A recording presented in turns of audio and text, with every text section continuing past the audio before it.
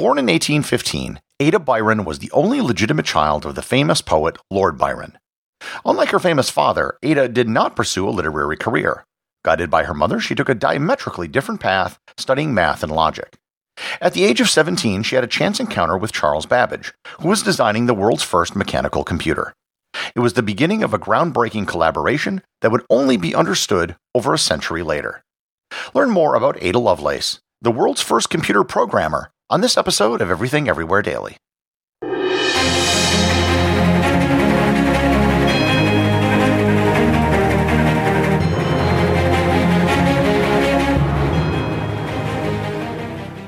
This episode is sponsored by Heaven Hill Bottled and Bond Bourbon.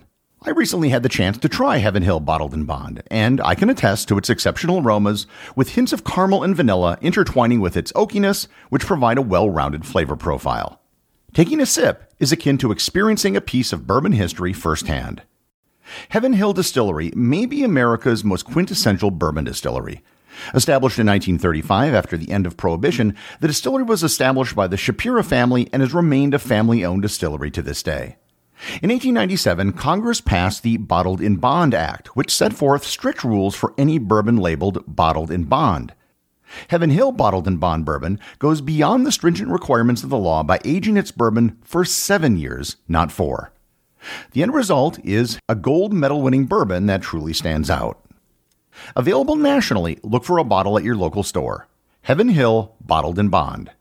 Heaven Hill reminds you, think wisely, drink wisely. This episode is sponsored by ButcherBox.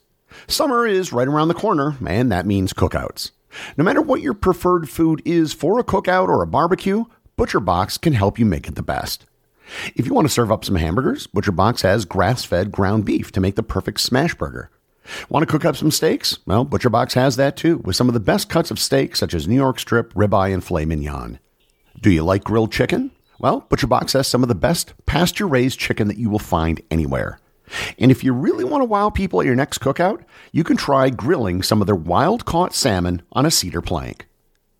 Sign up at butcherbox.com/daily and get a special deal. ButcherBox is offering my listeners a free-for-a-year offer plus an additional $20 off. You can choose salmon, chicken breasts, or steak tips free in every order for a year. Sign up today at butcherbox.com/daily and use code DAILY to choose your free-for-a-year offer, plus get $20 off your first order.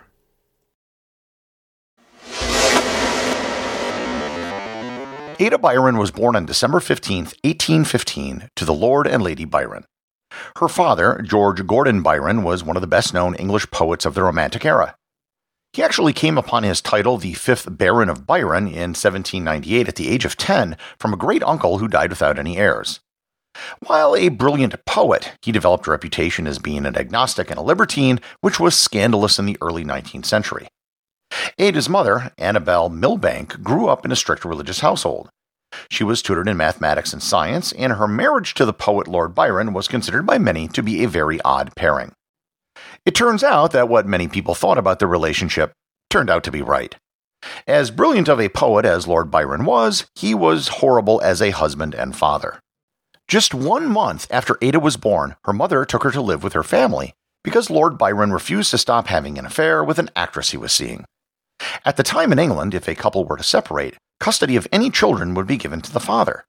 Lord Byron, however, didn't challenge the custody and never saw his daughter again. The couple legally separated, but remained technically married until Lord Byron's death in 1824 in Greece, when Ada was only 8 years old.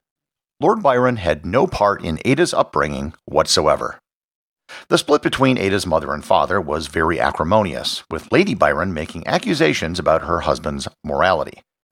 It was so bad that Lady Byron wanted to make sure that Ada didn't wind up like her father.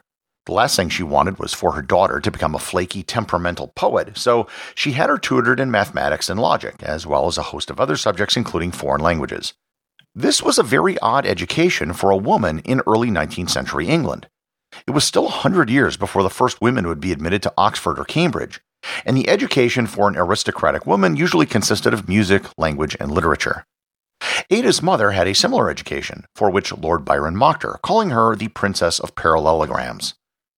At the age of 12, Ada showed curiosity and promise. she became interested in the idea of flying, which was still 80 years away. She did a study of birds and wings and made drawings and wrote a book called Flyology. She even considered the integration of a steam engine with her flying machine. If this reminds you of someone else, it should. A guy by the name of Leonardo da Vinci. Granted, she was only 12 years old, and like Leonardo, her designs would never actually fly, but the point was, she was thinking about the problem, and in particular, considered the integration of the most important invention of the age, the steam engine. Ada's tutors were all top-notch and included Mary Somerville, a Scottish astronomer and mathematician who was one of the first women inducted into the Royal Astronomical Society. To put this into simple modern terms, Ada was homeschooled by some of the best teachers and was really smart. The event which would change her life and make her noteworthy enough for an episode of this podcast took place in 1833, when she was just 17. At a party which was held by the aforementioned Mary Somerville, she met the English mathematician Charles Babbage.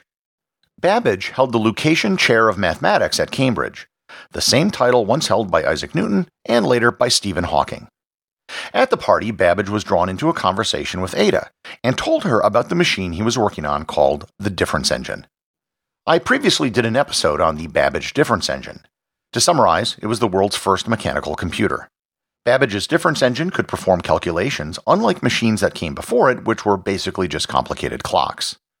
You could give the machine an input and then get an output. There was even rudimentary memory and a method of outputting data.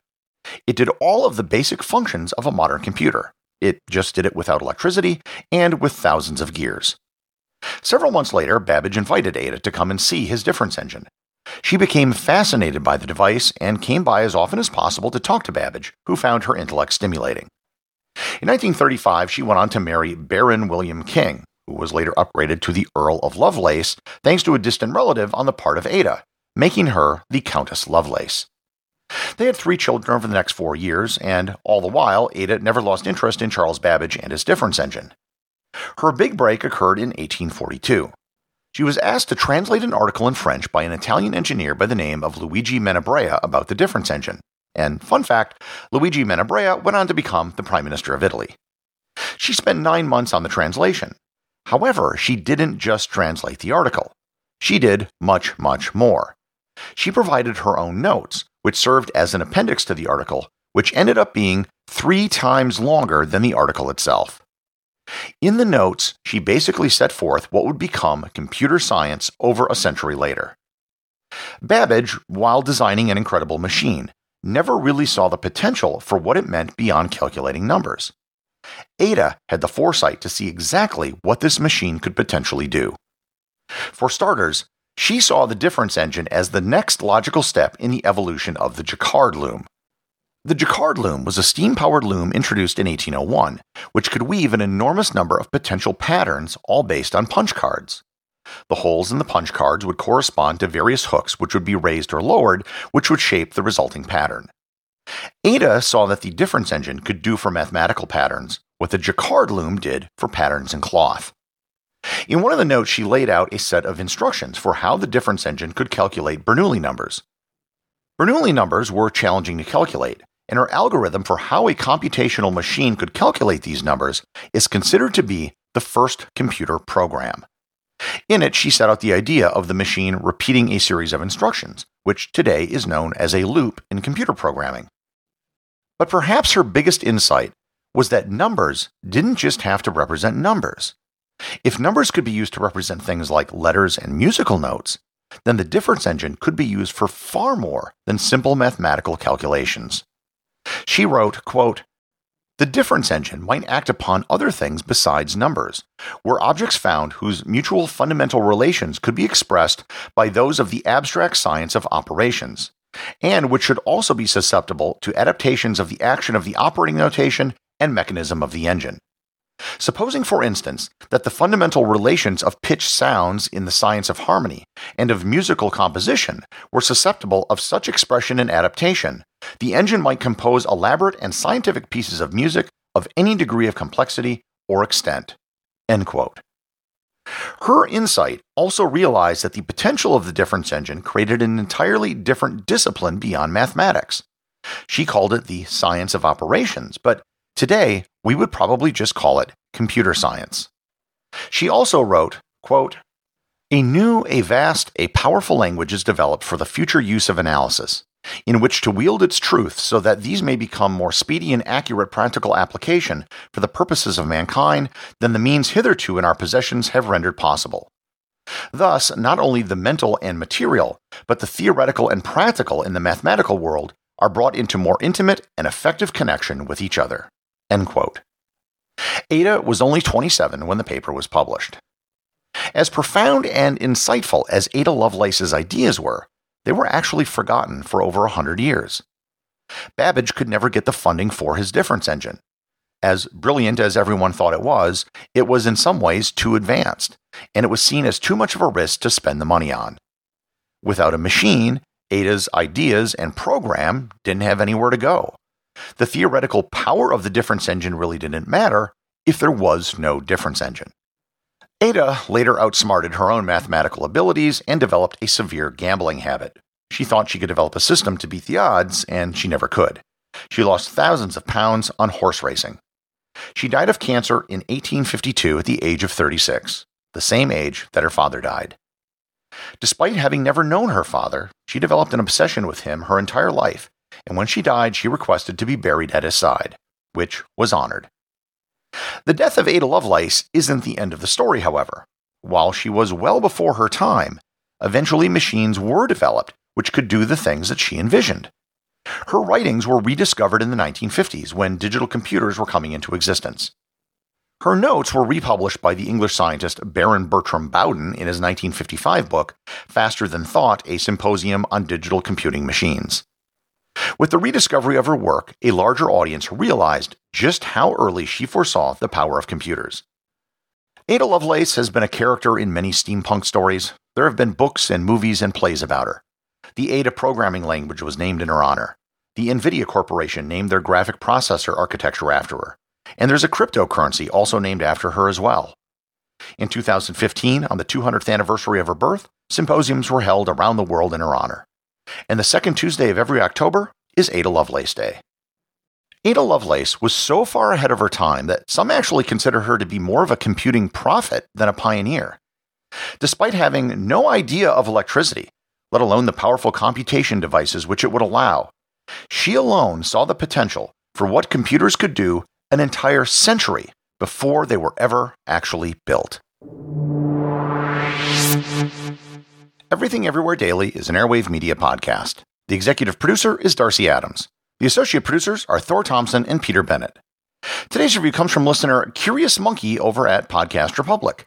They write, "One of the most interesting podcasts out there. It touches fields as varied as history, biology, and professional sports. Every day I learn something on a new topic and can impress my friends with my new fun facts. Keep up the good work, Gary." Well, thanks, Curious Monkey. To paraphrase Uncle Ben, with great knowledge comes great responsibility. Make sure to use what you learn from this podcast for good instead of evil. Unless it involves winning bets with your friends, and you're completely free to do that. Remember, if you leave a review or send me a Boostagram, you too can have it read on the show. And also, don't forget about the show's new Facebook group. Just search for Everything Everywhere Daily on Facebook or click on the link in the show notes.